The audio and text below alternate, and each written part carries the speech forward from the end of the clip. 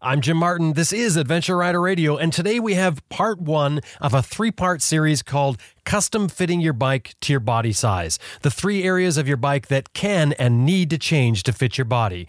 We're going to walk through some crucial adjustments that should make your ride even better this year. Also, we're going to talk with the founder of a new online women resource designed to inspire women riders called Women ADV Rider Magazine. Stay with us. We got a good one for you. Shall we begin? Shall we begin? Let's begin now.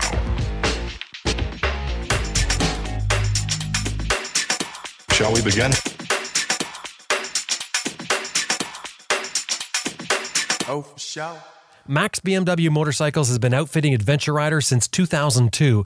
They've got 45,000 parts and accessories online and ready to ship to your door at maxbmw.com. And you can sign up for their e-rider newsletter too. It's free at maxbmw.com. That's maxbmw.com. Best Dressed Products is home of the Cycle Pump Tire Inflator, Tire Iron Bead Breaker, Easy Air Tire Gauge, and other adventure motorcycle gear. Whether you're on the road or off the road, you'll want a compact and reliable tire inflation method.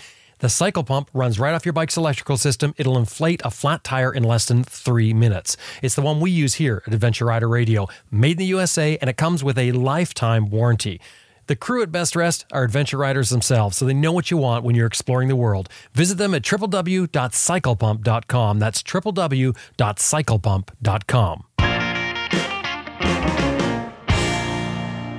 Green Chili Adventure Gear offers American-made, heavy-duty, innovative luggage systems for all types of motorcycles. You can turn any dry bag into motorcycle luggage using this unique strapping system, and it's easy to switch from one bike to another. And of course, Green Chili Adventure Gear is all tested in extreme weather and terrain to withstand the abuse of adventure riding. You've got to check out the buckles, the straps, the whole bit. www.greenchiliadv.com. That's www.greenchiliadv.com.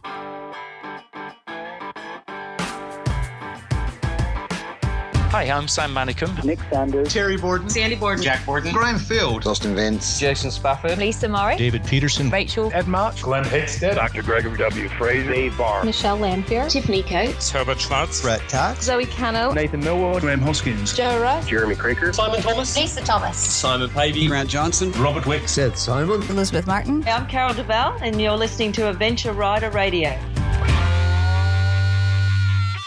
Well, this is part one of a three-part series we call Custom Fitting Your Bike, the three areas of your bike that you can and need to change to fit your body.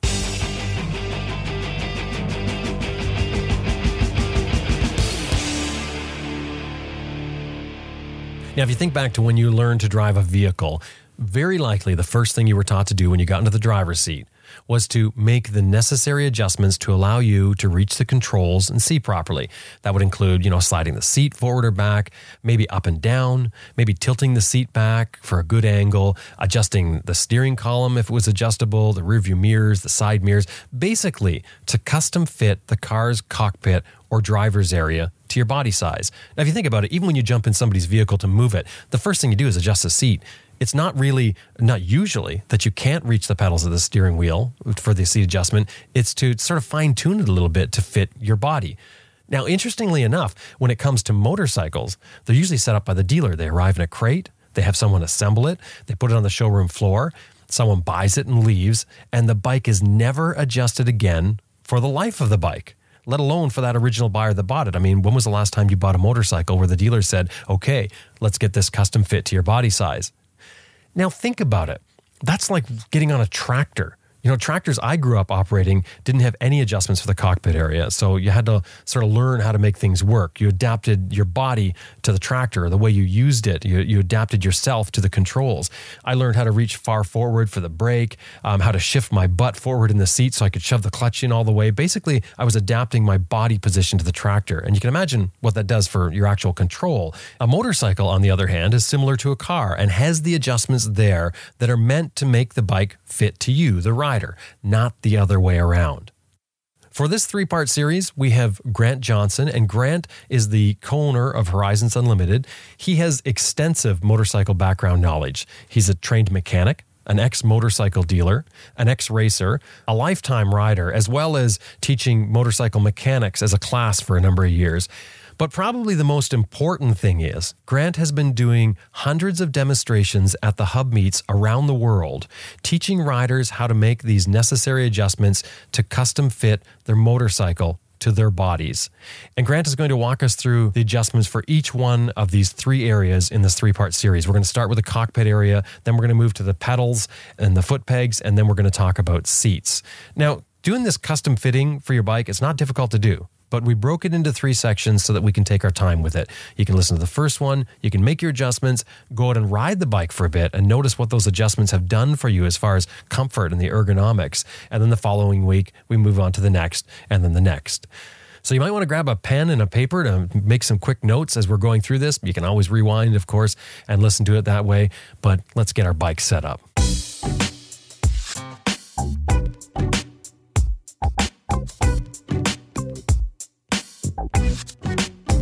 Grant Johnson is the co-owner of Horizons Unlimited, which is sort of the de facto website for motorcycle travel connections and information that started back in, actually, what year was it that you and Susan started Horizons Unlimited? We were back in 1987 in Ushuaia, Argentina, just coming near the end of our around-the-world trip. And CompuServe sent us a message and said, you can have a website. And we said, what's a website? So pretty quickly we figured it out, and our stories that we'd been sending home to our families from, in our emails, we put up on the website and headed for Antarctica. And by the time we got back, we had emails already asking us, how did you do this? How did you get into Tunisia? What do I need to know? And the website just has exploded since then. It's interesting because, that was sort of the start of the internet when the internet was getting going. You don't find many websites that have been around that long. So I got to give you a round of applause for that one. It's amazing that you're still around and you're still sort of the biggest thing in this. You have a very strong mechanical background, which is why we are talking about this today. Can you tell us about that? Yeah, I started off like most kids do, fixing my bicycle, and got a job in a bicycle shop part-time after school and learned a few things there. And on my 16th birthday, I bought myself a motorcycle. And very quickly started to play with that and fix it and keep it going. Of course, I had no money. He's trying to do what you can to keep it running. And it was a Ducati, so of course it needed lots of fixing. Which is really the way you learn the best, isn't it? When you don't have money, you've got to fix it.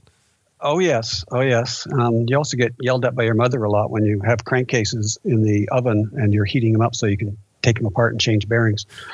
She doesn't like that much. But anyway, from there I went to work in a local Norton BSA Triumph shop and learned quite a bit there from a British journeyman mechanic. I was the apprentice, and I learned the hard way from him that you will do it right or you will die. Made sure I did it right.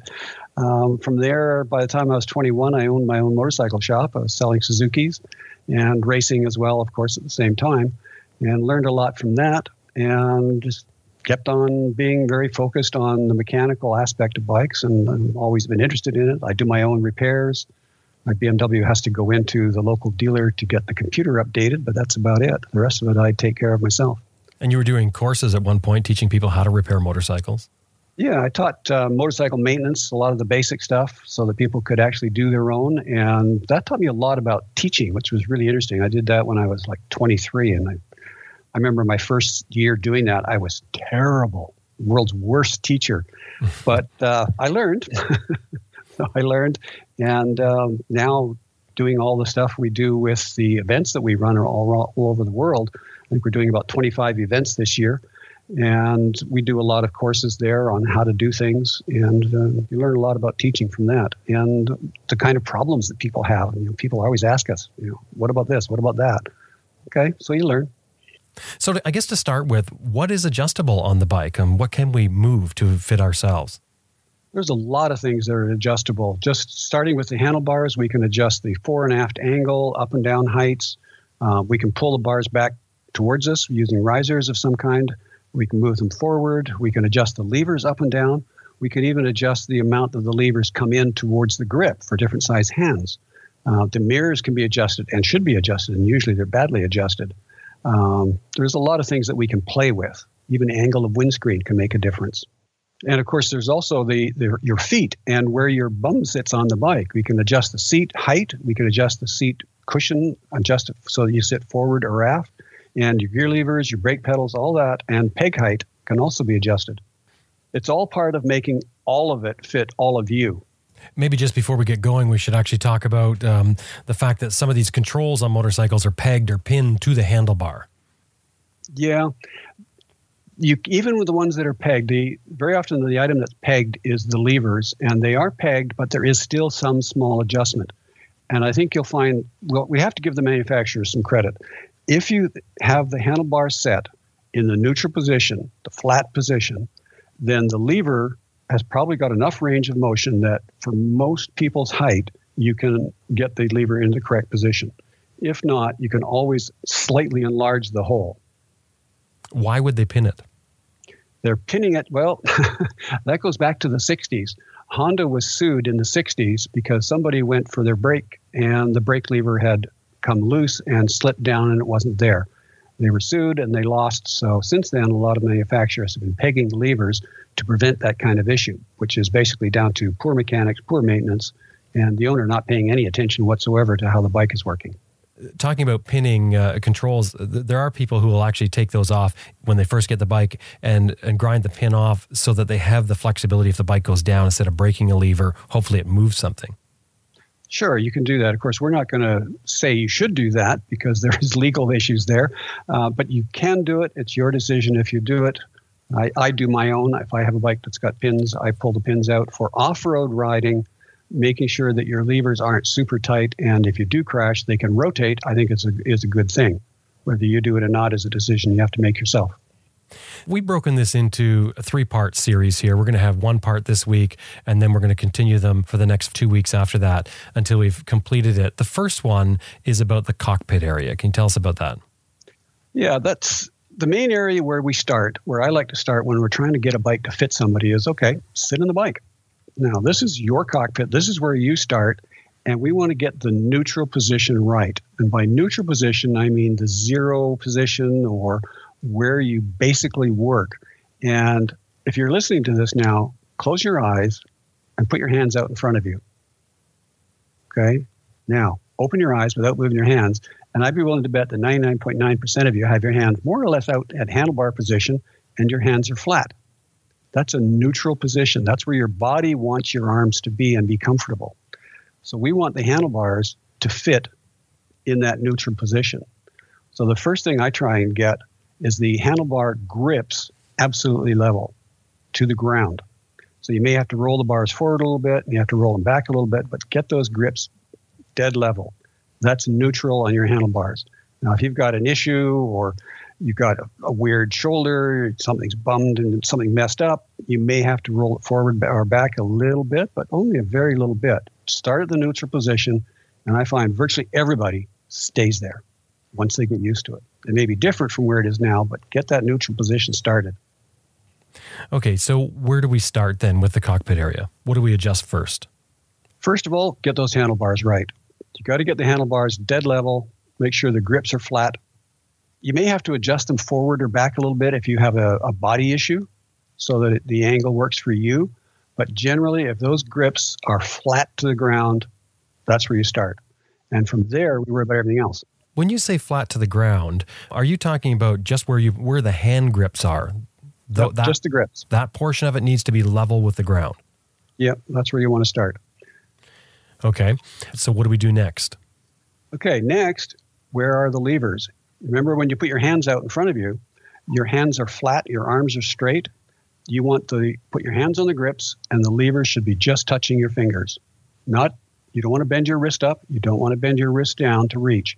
It should be dead flat and level. That's the neutral zero position, and that's where you always want to start. So once you've got that set, now I should mention that we're starting with the neutral position sitting. Standing is another thing that we'll talk about later. But for sitting, you want that neutral, comfortable position with your hands on, just touching the levers. If you want to adjust the levers in or out, always remember that if you pull them in, particularly for those who have small hands, the problem you can run into is when you pull in the clutch, if you can't pull it in all the way, or if you don't have a large range to pull it in, you may not be fully disengaged in the clutch. So when you change gears, you get a big bang. Or if you're stopped at a stoplight, the clutch is dragging and trying to pull the bike forward. That's going to cook your clutch. So you always want to have the clutch lever as far out as you can comfortably do. If you have to pull it in order to be able to pull the lever in, then pull it in. But always remember, don't have that clutch pulled in with it in gear any more than you absolutely have to, because that's hard on the clutch. Okay, and what's the next thing we're going to adjust? Okay, we got the levers adjusted, we've got them level, we've got them pulled in and out. What else is there? Well, there's your mirrors.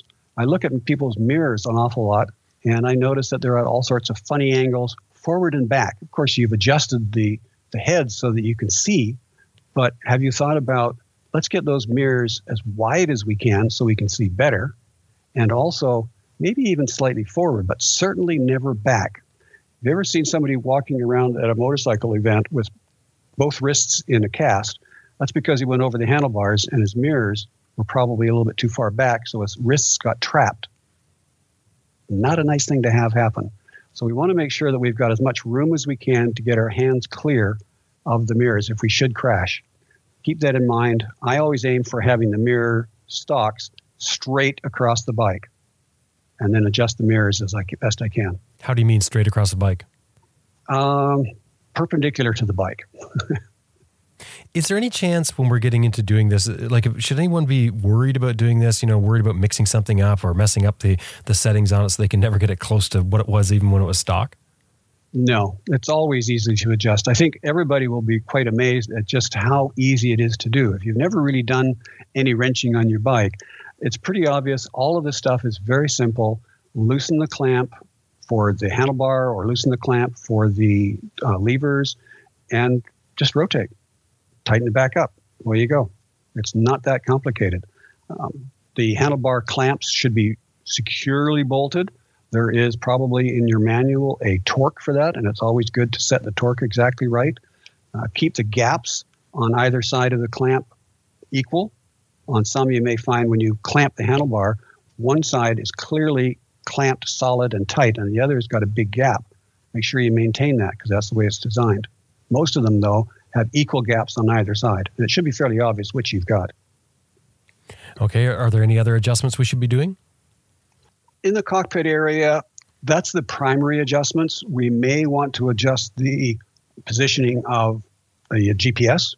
I like to get it up fairly high, not on the handlebar, so that when you're looking forwards, the GPS is in a line with your eyes. You don't have to nod your head in order to see it. I think that's very dangerous.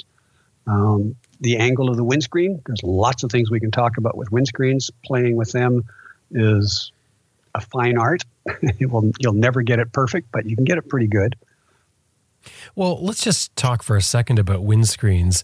I think there's a lot of confusion when it comes to figuring out whether you should be behind the screen or above the screen. Can you talk about that?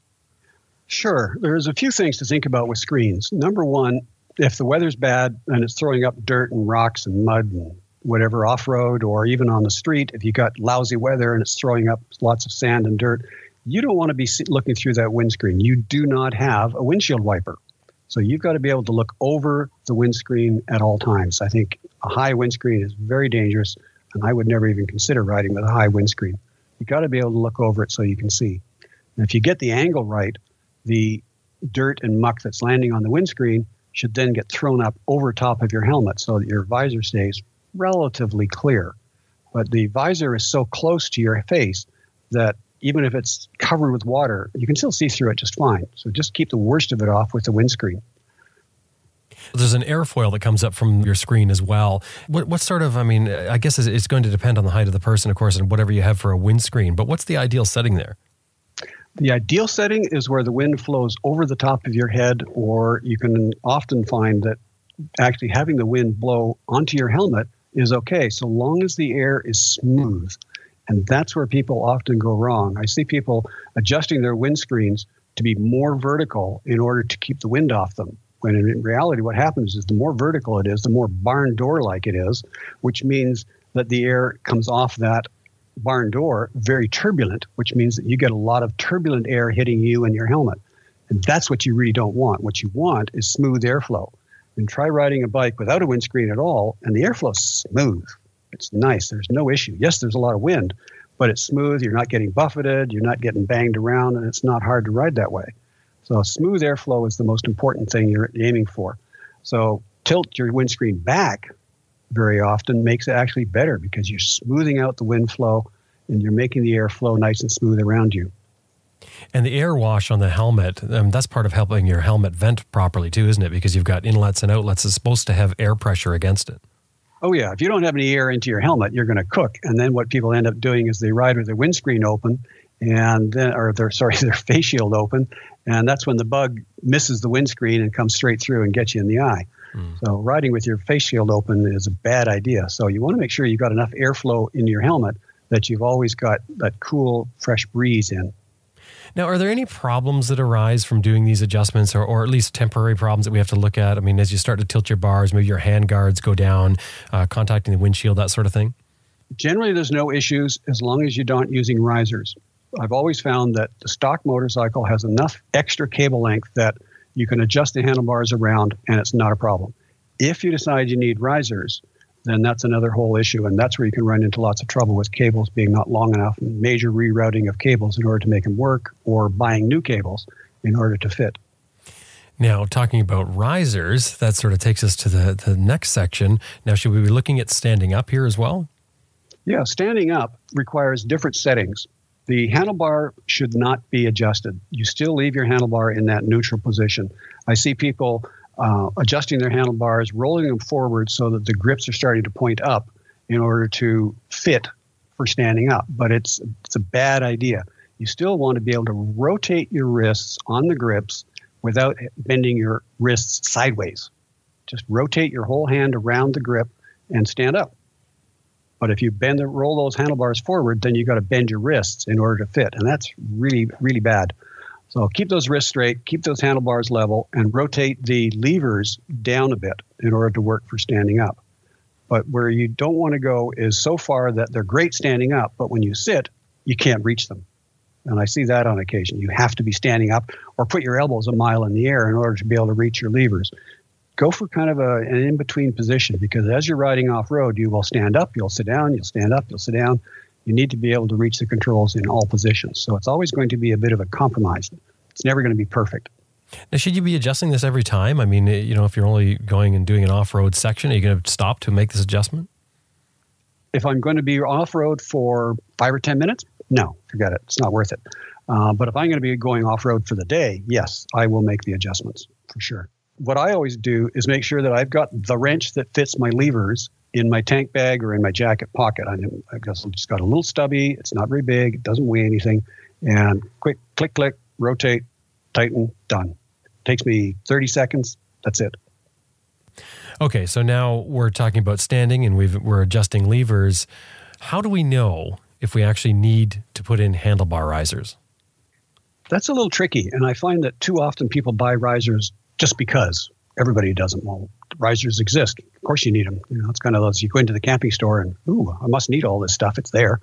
But you don't necessarily need it. I'm 6 feet, and my current bike is an 07 1200 GSA.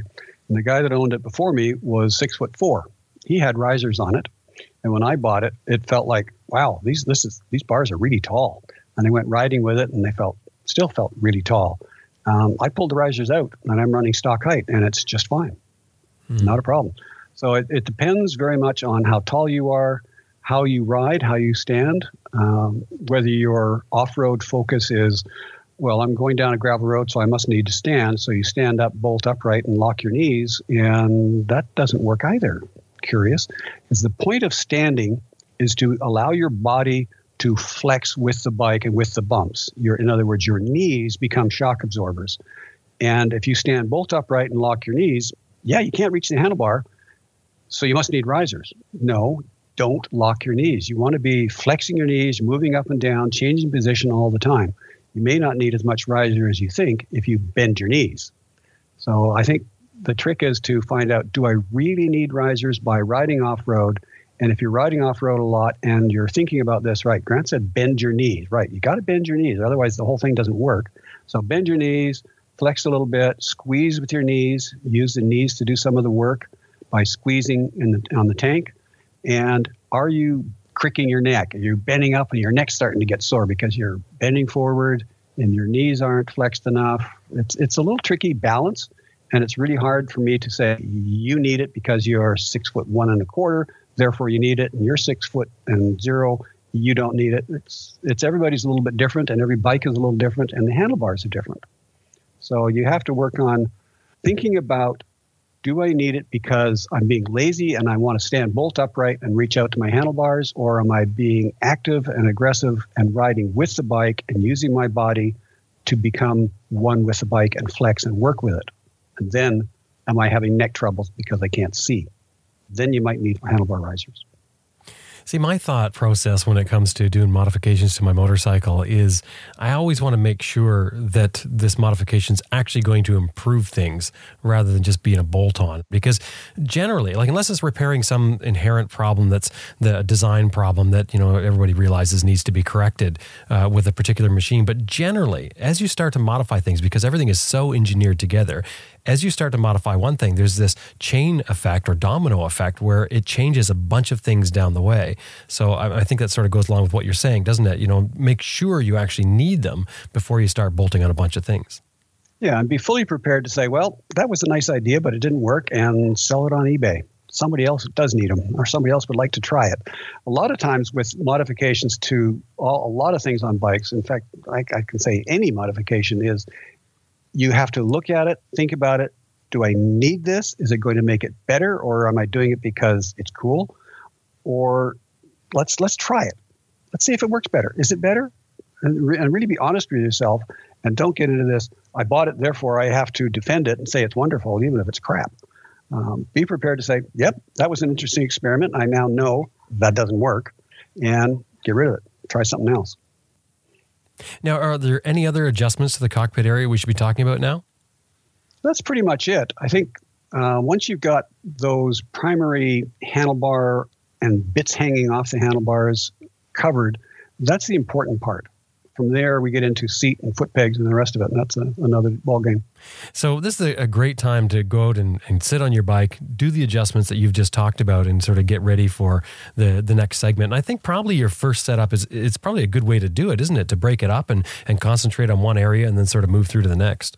Sure, get used to it. One of the things that I want to really strongly recommend to everybody is that when you've done these adjustments and you think you got it right, go for a ride.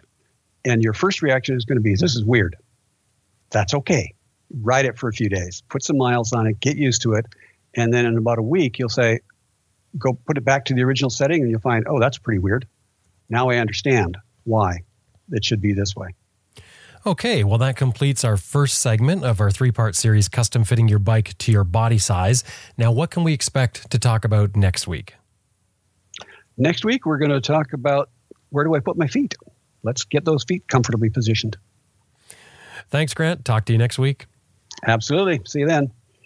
And that was Grant Johnson from Horizons Unlimited for part 1 of our 3-part series called Custom Fitting Your Bike to Your Body Size, the 3 areas of your bike that you can and need to change to fit your body.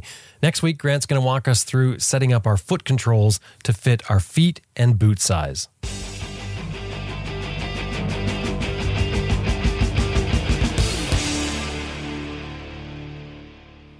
IMS Products is well known in the racing industry for producing quality products. In fact, I recently found out that almost every major off-road champion in the past 2 decades has used an IMS product. It's pretty neat. And apparently it's not just the US either. IMS is known all over the world, and they've earned a solid reputation for supplying riders with quality fuel tanks and foot pegs and shifters since 1976. IMS makes a variety of foot pegs for us that bound to cover anything that you want as far as foot pegs. They've got quite a wide variety. They've got 4 sets of foot pegs for adventure riders. All of them are cast certified 17.4 stainless steel. They're certified heat treating, and they're built in the USA. I'm riding on IMS pegs right now, and the control difference I felt was immediate. I installed them, I got on the bike, I stood up, and immediately I could feel the difference. I had a better purchase, I had better leverage for control, and as far as quality goes, they guarantee all their pegs for life. Trip by their website, www.imsproducts.com, and when you contact them, drop our name, Adventure Rider Radio, so they know you heard them here. That's www.imsproducts.com. While we're on the subject of custom fitting our motorcycles, in particular the bars, levers, mirrors, etc., I was talking with Simon and Lisa Thomas some weeks back, Simon and Lisa Thomas from To Ride the World, and Simon mentioned they were riding with these new bars that he described as really nice, saying they made a huge difference in handling. So I had a look at them, and after checking them out online, we decided to get the company on here, on the show. The company is called Fast Company, and they have a rather unique style bar that they say is designed to absorb shock and vibration like nothing else. So here's Fast Company President Cole Townsend. I'm from Fast Company Flex Handlebars. Cole, welcome to Adventure Rider Radio. Thanks. I'm happy to be here, Jim. So Fast Company, how did this get started? I actually started it in a marketing class my first semester of college. My brother was racing professional motocross and Supercross, and I wanted to travel with him, and I wasn't actually happy with a group assignment I was assigned in a marketing class. So I just I 86'd the group and started doing this project on my own. And the teacher was a pretty rad lady, and she just really encouraged me to pursue this. She didn't feel college was cut out for me, which is pretty interesting from a professor. And I'm just surrounded by self-employed people. My whole family's self-employed. So being in business for myself was always interesting and in the back of my mind. But we were really heavily involved in motocross. I had a lot of relationships with factory teams at that time, and it just kind of evolved from there. And after a few years, I brought my partner on, he's really the nuts and bolts of the operation. He's keeping all the wheels greased and just keeping everything moving. And I do all the marketing, branding, product development. And you said you've moved the company to Southern Utah? Yeah, we're in Southern Utah now. We were originally in Southern California. We got a great facility in Southern Utah. We can ride right out of our shop. We have amazing trails and riding. We have people come from all over the world to ride out of our shop. A lot of adventure riders stop by. We do a lot of ergo clinics with guys coming by, solving their problems, get them more comfortable. And they usually stop by on the way out of town and kind of on their way back west. So it's pretty cool to see the results. And we're blessed to be here, and we got great customers and great employees, and we're just living the dream. A marketing class? Seriously? Yeah. You got to be a poster child for them. Yeah, it's like your professor should be, holding you up as an example and saying, "See what I can do."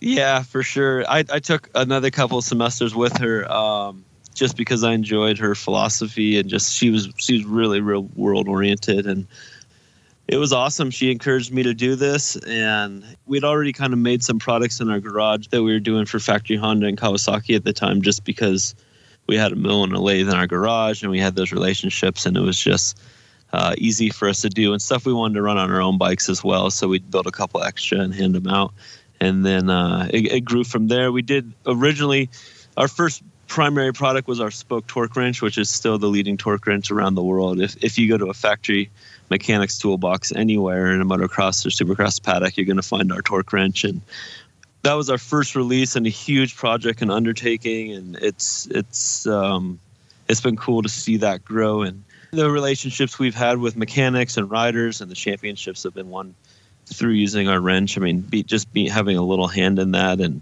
growing up in the race environment, you're putting everything to the test every weekend. So it just gave us a great basis for R&D and structural integrity and knowing what will work and not work, and how just little changes make such a difference. So we carry a lot of that philosophy over to the adventure market, because it's so particular in helping a rider have a better day or not. Well, we're doing a 3-part series on setting up your bike. And of course, one of the things, as you know full well, is handlebars. And we talked about replacing handlebars. Now, you have a unique handlebar called the Flex Handlebar. Can you tell us about that? Yeah, the Flex Handlebar, there's 3 primary components. It articulates near the same plane as the suspension. So it's a real natural movement for your arms and hands. You don't notice it working when it's set up properly. You just notice the front end tracking really well. Dramatically less abuse, dramatically less vibration. The handles are completely isolated from touching metal to metal at any point through our compression and rebound elastomer, as well as our pivot bushings that are fiber bushing. The original goal was to absorb the catastrophic impacts, but in reality, the reduction of high frequency abuse, which is what really fatigues you over the course of the day, as well as vibration is what it primarily does. And then obviously it comforts you on the catastrophic impacts as well. We spend a massive amount of time working on their characteristic. I want it to feel like a traditional handlebar. I mean, your control point, everything you do is how it feels and how you interpret what's happening. So I don't want to change that. I want you to have that traditional feel, but I want to absorb that vibration and abuse. So it's not fatiguing you, not pumping you up if you get arm pump. If you have chronic injuries like carpal tunnel or tendonitis, it's just amazing the difference it does, or range of motion limitations. But even for riders with no issues, it just, in general, smooths out the front end and helps you have a better day on the bike. You don't notice it. You just notice you basically being able to ride longer, feel better, especially with adventure guys where you're riding such great distances back-to-back days. It helps you get back on the bike better. You don't have that little tinge of stiffness or just abuse that kind of wears you out over a long trip. This is a pretty unique looking bar too. It's not like the other ones I've seen on the market, a single bar. This obviously has different components. You said it was basically 3 main pieces. The first piece bolts to the triple clamp, and then the 2 handlebars that come off it are separate, and that's what you're talking about, being isolated by the polymers. And then it, I guess, has a slight pivoting effect. I mean, this is really neat in that I can see the potential for absorbing engine vibration, road vibration, and like you said, impact.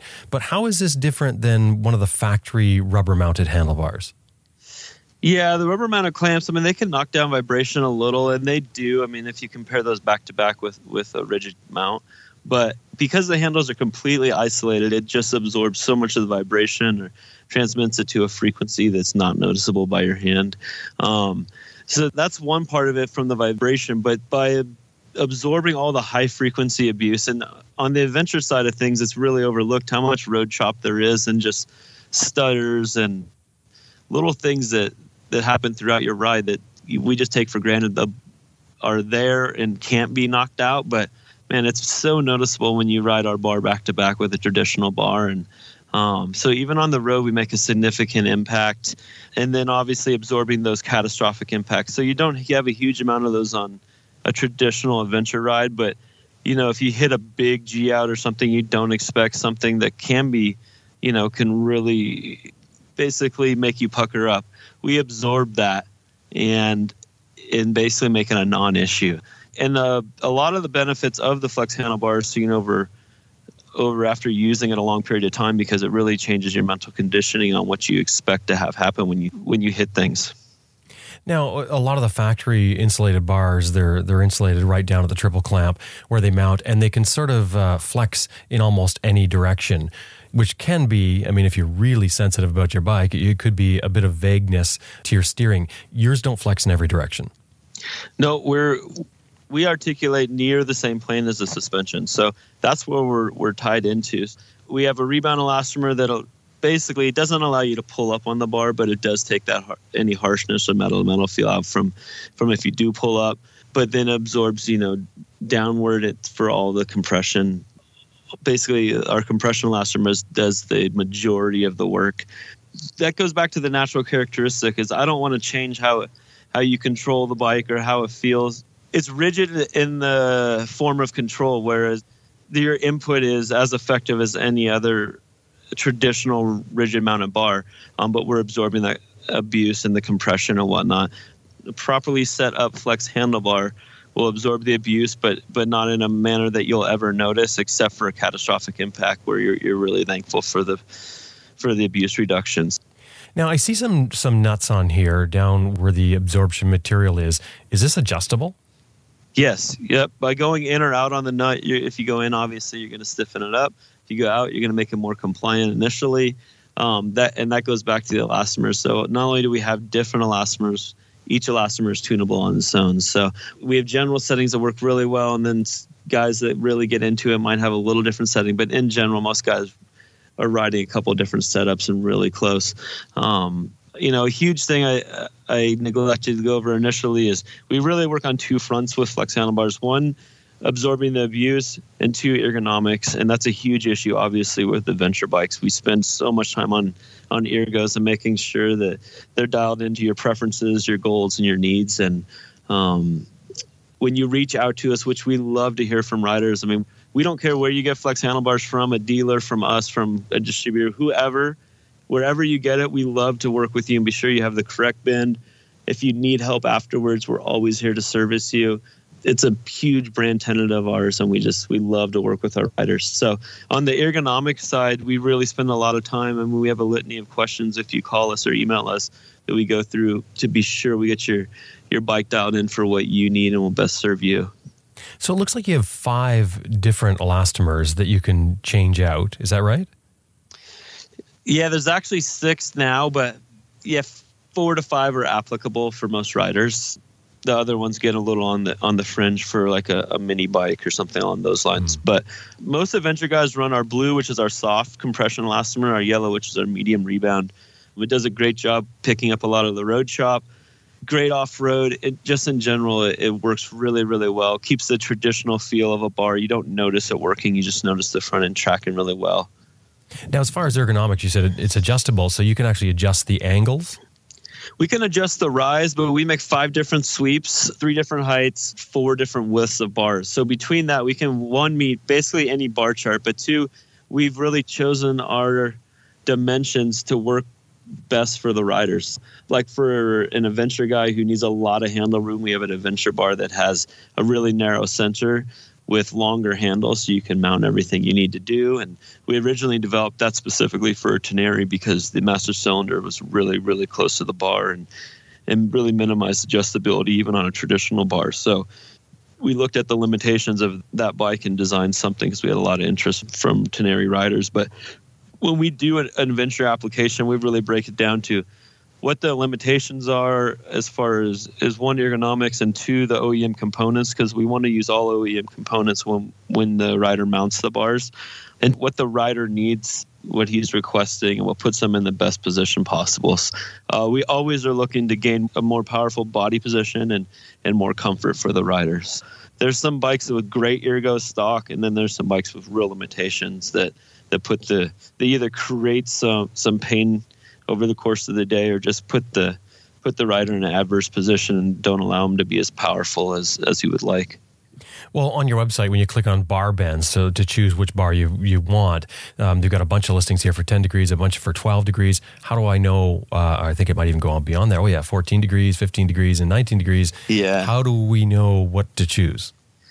So in the description, oftentimes for the adventure-oriented bars, we will put kind of what they're for, but we prefer just for the rider to call or email, and then we'll discuss their background, their standing to sitting ratio, dirt to street ratio, range of motion limitations, like taking everything into account, what they feel currently with their setup, and kind of direct them to the correct bar. But in general, most of our adventure guys are running either a 15 degree if they're a real dirt-oriented rider, or a 19 degree if they're a street-oriented rider.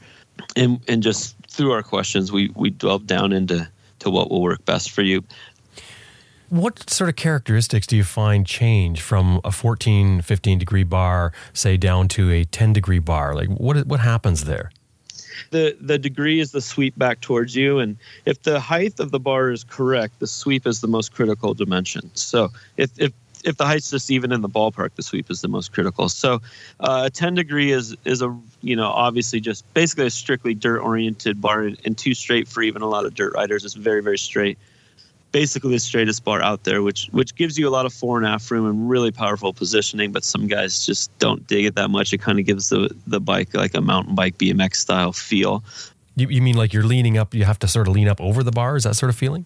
No, it just gives it like the best way to describe it to me is like a BMX style bike feel, where it's a really straight bar and it makes the bike turn really quickly because it is so straight and you're so forward.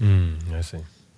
For the most part, adventure guys are running a 15 degree or 19. A lot of them will run a 14 if they're really dirt oriented. I have a KTM 950. I run a 14 degree bar on, whereas on my dirt bikes I run a 12 degree bar, just because it's better on the road. On the 12 degree, it felt like I was reaching a little and just a little too open, where the 14 was a nice compromise. It's still really great ergos in the dirt and standing up, but super comfortable on the road as well. A lot of your listeners are familiar with your previous guest, Simon Thomas of To Ride the World. So he's tall, he's really dirt oriented. He's over the front. He's in attack position. He just, he has a lot of experience. He's a really good rider. He runs a 12-degree bar, which works really, really good because he's mostly riding off-road, and put him in a great and powerful position. And even his wife, Lisa, is running a 12-degree bar, but we were running a little narrower for her just to tailor the ergos to her size and not open her up too much. So there's a lot of customers that really love that would like to run that 12 degree. Sometimes it's applicable for them. Sometimes it's not. Most adventure guys, just the 15 works really well for. So if somebody wants to buy one, the best thing to do is go by your website, you have a look at what you've got there, and then make contact with you and sort of do a consultation, say, this is what I ride, what do I need? For sure. Email, call, however the customer prefers to reach out. We're happy to work with them. Go to our website, check out what we have. I saw that you interviewed Chris from Rocks, and we're big proponents of Rocks and getting the bar height right. And we work with a couple different brands to be sure that we have ergo packages that work for you. We build a lot of specific components, so it makes mounting the flex handlebar easy with all your OEM controls. Like for BMW's different bikes, we have some different mounting hardware to make it really easy. And then we design handguards specifically to work with flex handlebars in whatever your OEM application is. So we take all the specifics into account, so it's an easy bolt-on. Cole, thanks very much. Okay, Jim, I appreciate the call. And that was Cole Townsend, president of Fast Company from Washington, Utah. And you can find out more about the bars we've been talking about by looking at their website at www.fastco.com. And that's fast with 2 S's in it. And of course, that link will be in our show notes.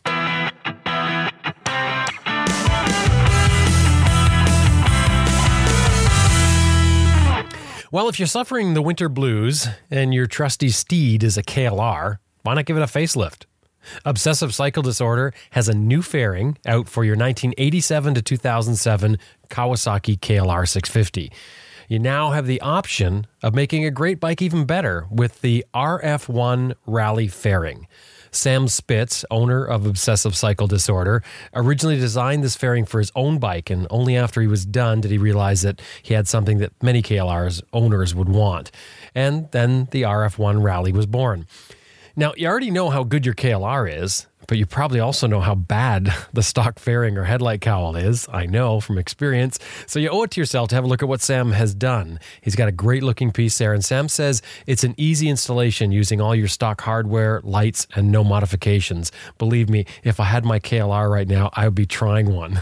And he makes them right in his shop in the USA. So visit klrfairings.com. That's www.klrfairings.com. And of course, that link is in the show notes. And of course, when you're talking to Sam, let him know you heard him here on Adventure Rider Radio.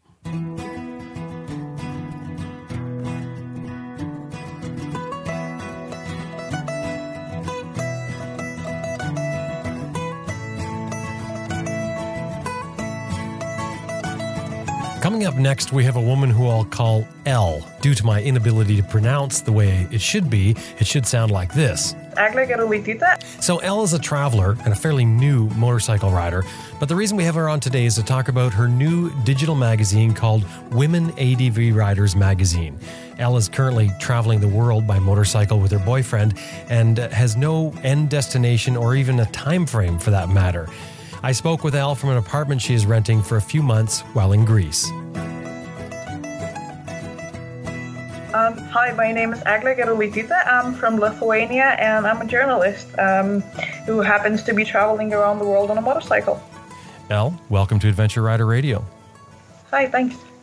Now, you have started what you're calling an online magazine called Women ADV Riders, and I want to talk to you about that. But first, tell us, who is Elle? Right. Well, like I said, I'm a journalist, and motorcycles are a pretty recent thing in my life. I only started riding in 2013, so only a few years back. And so it's still all very new and it's all very recent. So I'm still kind of finding my way around. But yeah, traveling on bikes is pretty awesome, let's just say. And I kind of want to keep doing that forever. What are you doing right now? You are traveling around the world, aren't you? Yeah, pretty much. But we're traveling very slow. By we, I mean me and my boyfriend. And, if we would like a place, we'll stay there. Like we're in Greece now for 2 months. If we don't, we'll leave. There's no schedule. There's no plan. There's no, we don't have to be anywhere. We don't have to come back anywhere, really. So it's just, taking it as it is and just traveling. That's all. As you mentioned, you have not always been into motorcycling. How did you stumble onto the motorcycle? I was backpacking in Peru, and I just met loads of people. I don't know why, but I just kept noticing bikers, and I thought they looked pretty cool. And I talked to a couple of them, and it just sounded really, really great. So I decided that I wanted a bike as well. And I was in Nazca, in this little teeny tiny town in Peru, and there was this American guy traveling on. I don't remember what make the bike was. It was something small, 250cc. Dirt bike type of thing, and I asked him if he could teach me to ride a little bit, and he did. So then I bought a bike the next day and left. And I kind of planned to just ride around Peru a little bit, but I ended up riding across the whole continent of South America. And then by the time I got to Colombia, I realized that this was just too good. So I decided that that's what I was going to do now. How do you get a license? Oh, yeah, about that. Well, it turns out that they're not really that bothered in South America. I mean, I'm from Lithuania, which is, most people in Peru, in Chile, and Argentina, when they saw my passport, they'd be like, "What? You from where?" And I had my car driver's license, so that kind of worked. So that was it. I got my motorcycle license in 2015 when I got back home. Well, this made you fall in love with the bike. You rode your bike around a lot. You've got an interesting story about being in Argentina and having a breakdown. Yeah, somewhere in Argentina. And again, I don't know anything about bikes today as well, because I don't understand how they work. But back then I had even less knowledge, let's just say. So yeah, so I was just riding along, and it was raining all day long, and the bike felt a little funny, like the rear wheel was a bit wobbly, something like that. And at some point I just kind of lost power, and I tried lower gear, and nothing worked.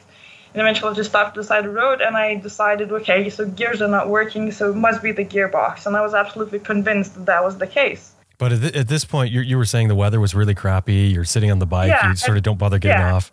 Just sat on the bike feeling sorry for myself, not knowing what to do. And then all of a sudden, these Argentinian guys come along. They're all bikers. There's 3 bikes. And they approach me and say, "So what's happened?" And I'm trying to explain to them in my very broken Spanish, because I don't speak, my Spanish isn't great. I'm trying to explain to them that, oh, my gearbox broke, I don't know what to do, and things like that. And they're just looking at me funny, like, what are you talking about? And then it turned out that it was my chain, it fell off, so. And that shows, it's another point that you don't need to know a lot about bikes to actually go out and have an adventure. You just got to be able to sort of take it as it comes.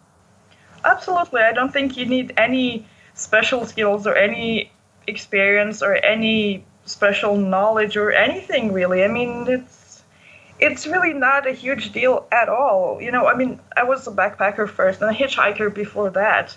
And for some reason, in the hitchhikers or backpackers or people who cycle around the world or walk around the world, they don't really make a big deal out of it. You're just traveling. That's all you're doing. But for some reason, in the motorcycling community, suddenly it's a huge deal. And suddenly bikers are these, special people. And there's this whole, we have celebrities and authors. And, it's a bit strange to me, to be honest.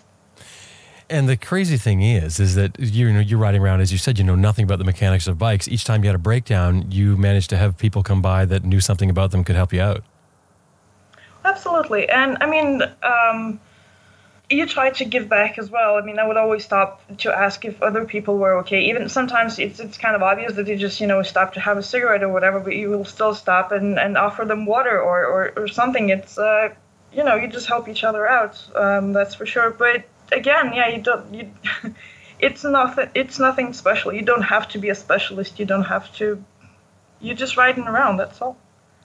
And as you mentioned, you had been backpacking. You've been, you were a traveler before you stumbled across a motorcycle. You stumbled across it as a traveler. So you have a fair bit of travel experience. And you even had a story about running out of money and finding out that wasn't really a big deal. Can you tell us that? Yeah, that was in Argentina as well. I was riding. I got to Ushuaia, and then I realized that I shouldn't have come because I got the timing wrong. It was September, October, something like that. So it was still snowing, and I couldn't ride my bike in snow at all. And it was just horrible. And I just wanted to get out of there. And then somehow I thought I still had a little bit of money left in my bank account. And then I realized that wasn't the case at all. I had 10 pesos left, and I was in the middle of Tierra del Fuego in this little town, and that was kind of it.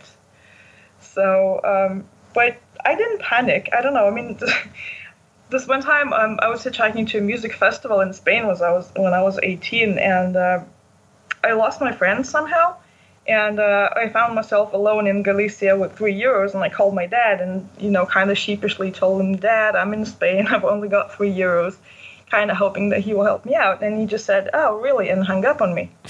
So I had to just find my way back home. Now, hang on. Is that a parenting skill that he's using there? Well, that was his parenting skill anyway. So that was trying to teach you something? Yeah, and it worked because when I ran out of money in Argentina, I just realized, well, okay, so that happened. So now I have to deal with it. And I did. I found a job training horses there, and it was just a crazy coincidence because, I talked to a gas station attendant who turned out to be a firefighter who knew somebody who knew somebody. I mean, in South America, everybody knows everybody, and he called someone who knew someone, and within 2 hours, I had a job, food, and lodging. So, again, it's just, you figure things out as you go. It's all doable. So what's the key to that, that you've learned through traveling, through finding times where you're stuck and you need help? What's the key? What would you pass on to someone who hasn't learned that lesson yet?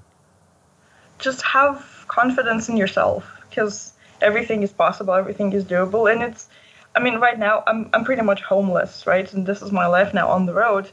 And it's just normal life. You just deal with things as they come. So it's just, same principle. You just carry on and figure things out as they go. I think the main thing is just trust yourself and have confidence in yourself rather than try to emulate someone, that you saw online or something like that. So you've started a website now, and let's talk about that, womenadvriders.com. You've started this website being fairly new. As you said, you just started riding. What made you decide to start this? Well, like I said, I'm a journalist, and I, in South America, I just rode my bike around. I didn't even realize that there was such a thing as ADV riding scene. I didn't realize that you had to have a certain bike and certain gear, and I didn't realize that there were even, magazines out there for adventure riders, right? And only when I got back to Europe, I realized that, oh, okay, so this is there as well. And I started, I found the Horizons Unlimited forum, ADV Rider, all of that, and I realized there's magazines out there as well, but the main kind of narrative in those magazines is this, middle-aged guy on a big BMW bike riding around the world in very expensive gear, and it's just not something that I can relate to.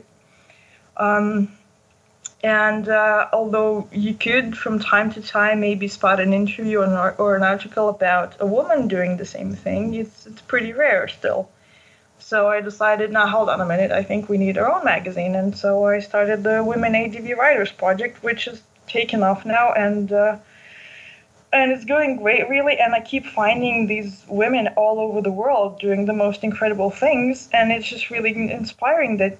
And again, the message is the same. Anybody can do this. And so it just kind of came together, that message and the fact that I kind of missed seeing females out there. What is on this Women's ADV Riders? Well, the most, I think, attractive feature anyway is those big stories, the travel inspiration, let's say. For example, a woman who left Iran when she was 17 years old. She left Iran to study, and now she's traveling the world. She's traveling around the world on a motorcycle, and that's just, against all odds, she's still doing that. Or Linda Beck, who's been traveling for 50 years now, and she's, she crossed, she rode her DR650 from Germany to Australia when she was 65. That is just really incredible. So for me, it's first of all about travel inspiration, and then we do try to have discussions of what it means to be, the reality of female solo travel, for example, and also just offer advice on all sorts of things, from bike mechanics to packing tips and things like that. So as far as a format goes, is it coming out on a monthly basis, is it a weekly basis, or how does that work? Yeah, we're still figuring this out. I mean, it's not a magazine, I guess, in the traditional sense, because we're putting out articles every 2-3 days, or sometimes even more often. So it's more like a news portal, except it's, it's not. I don't know. We're still working on that. I mean, it's only a month old, and there's only 4 people working on it. So I think it's too early to say where it's all headed. But for now, everybody's just having loads of fun. We're super excited to be meeting all these women. And again, from all over the world, not just Europe or North America or Australia. And we're just hoping to inspire more women to ride and to maybe document their travels a little bit more, and to show that, again, everybody can do this. Do you have plans for it down the road? Do you have, a grand vision? Not really. I think one of the greatest things of being on the road is that this vision can change, and it's totally fine. I mean, when I started, because when I came back from South America, I got back to what I now call the Matrix, basically, and I got a regular job, and I was absolutely miserable in it. So I only started traveling again this summer. And at first, I kind of went down pretty much the same road as everybody seems to nowadays. I started my own blog, and then I realized, but it's not about me at all, and I'm not exactly much different in any way from others. And I started talking more to the local people that I met. For example, here in Crete, I came upon this really interesting tradition of shepherds. They pretty much vanished from Europe, and here the tradition is still very much alive. So I'm writing an article about them, and now it's just becoming about other people's stories, or stories from the local people, and just completely shifting the whole, shifting the focus. So I don't have a grand vision at all, and on the road anything can happen, and you just gotta be flexible and create different things. I mean, yeah.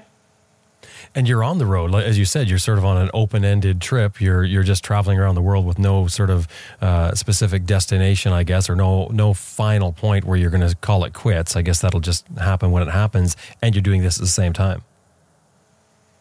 Yeah. Well, I mean, I have to somehow, make my living. So, no, but mostly I just freelance for the magazines, and I'm writing a book now as well. So my publisher is paying me a little bit, so that helps.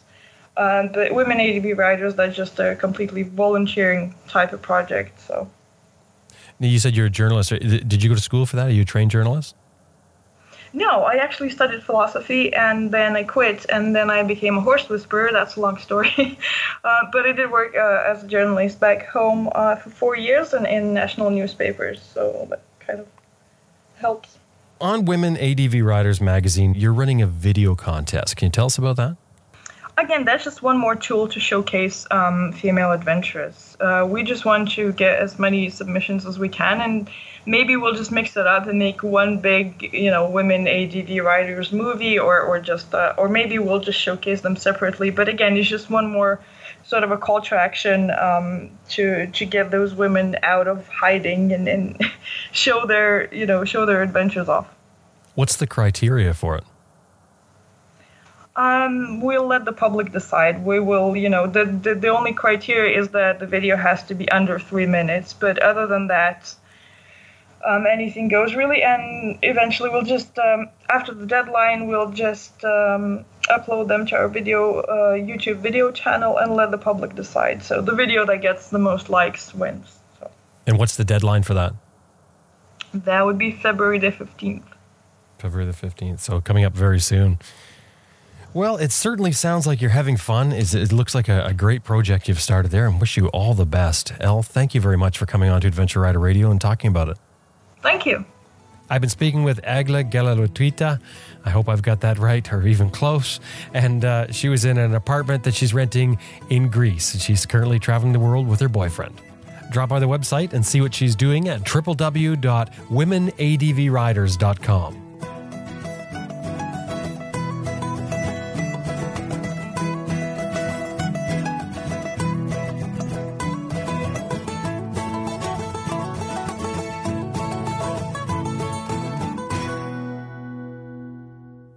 The Good Adventure Company, headed up by J.J. Lewis, says they have a singular goal: to make the world a better place to live and ride.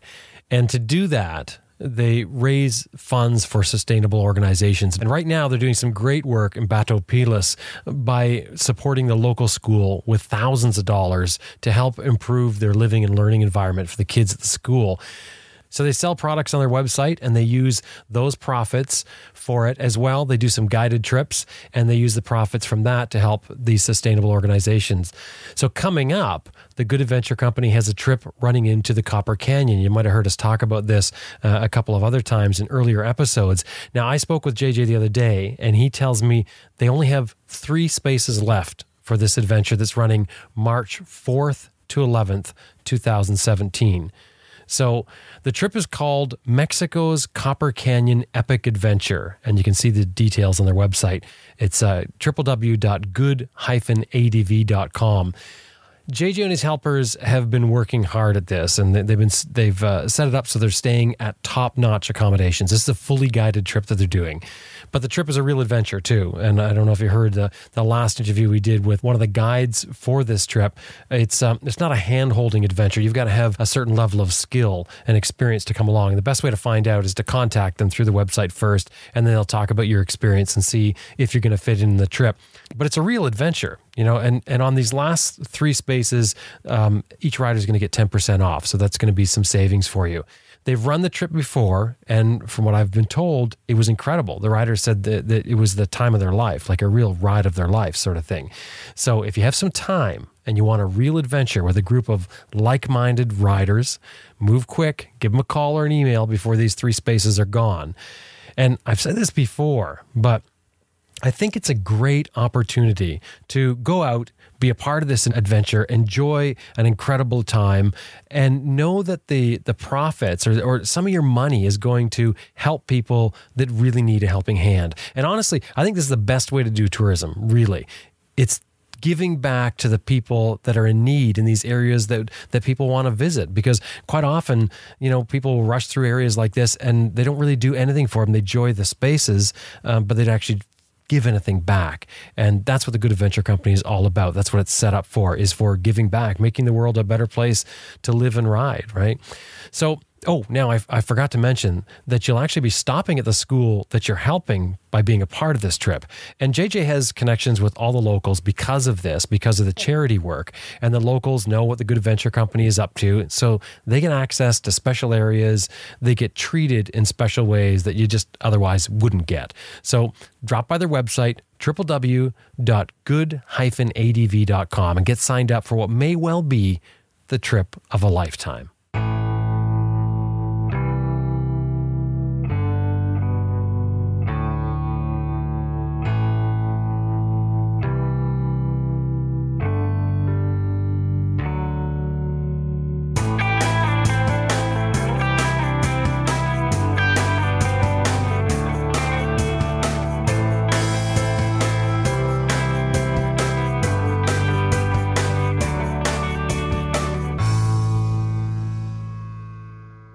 Max BMW Motorcycles has been outfitting adventure riders since 2002.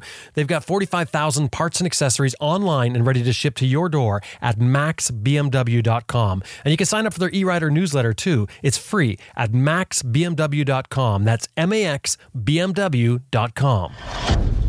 Best Dressed Products is home of the Cycle Pump Tire Inflator, Tire Iron Bead Breaker, Easy Air Tire Gauge, and other adventure motorcycle gear. Whether you're on the road or off the road, you'll want a compact and reliable tire inflation method. The Cycle Pump runs right off your bike's electrical system. It'll inflate a flat tire in less than 3 minutes. It's the one we use here at Adventure Rider Radio. Made in the USA, and it comes with a lifetime warranty.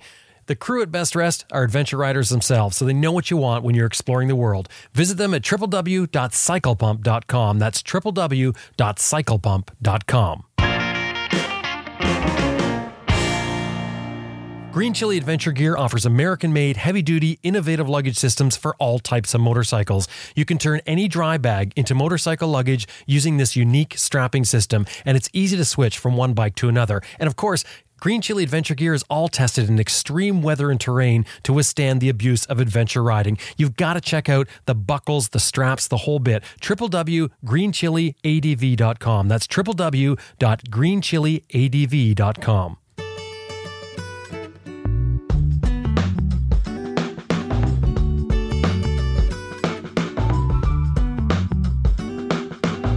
Well, that about wraps up another episode of Adventure Rider Radio, and we sure hope you enjoyed listening to it as much as we did making it. I want to give a special thanks to our producer, Elizabeth Martin, and to you, the listener. Thank you very much. Remember, you can drop by our website, www.adventureriderradio.com. You can download all these episodes for free. And don't forget, we have another show called ARR Raw, another one you can subscribe to, again, free. Just go to the website, click on it, or actually anywhere where you listen to podcasts, almost all the places you listen to podcasts, you can find both of these shows, and you can just download them, listen to any of them that you want, or all of them. I encourage you.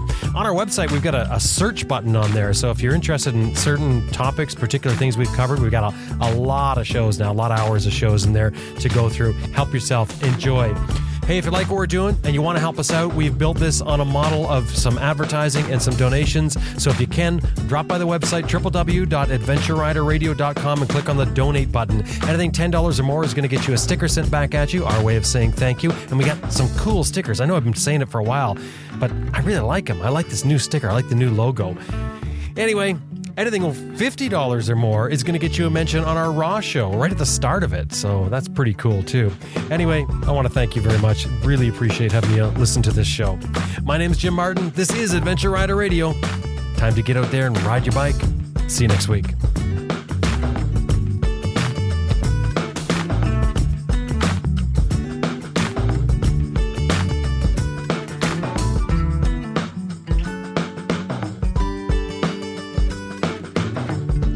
My name's Lyndon Poskett, and you're listening to Adventure Rider Radio.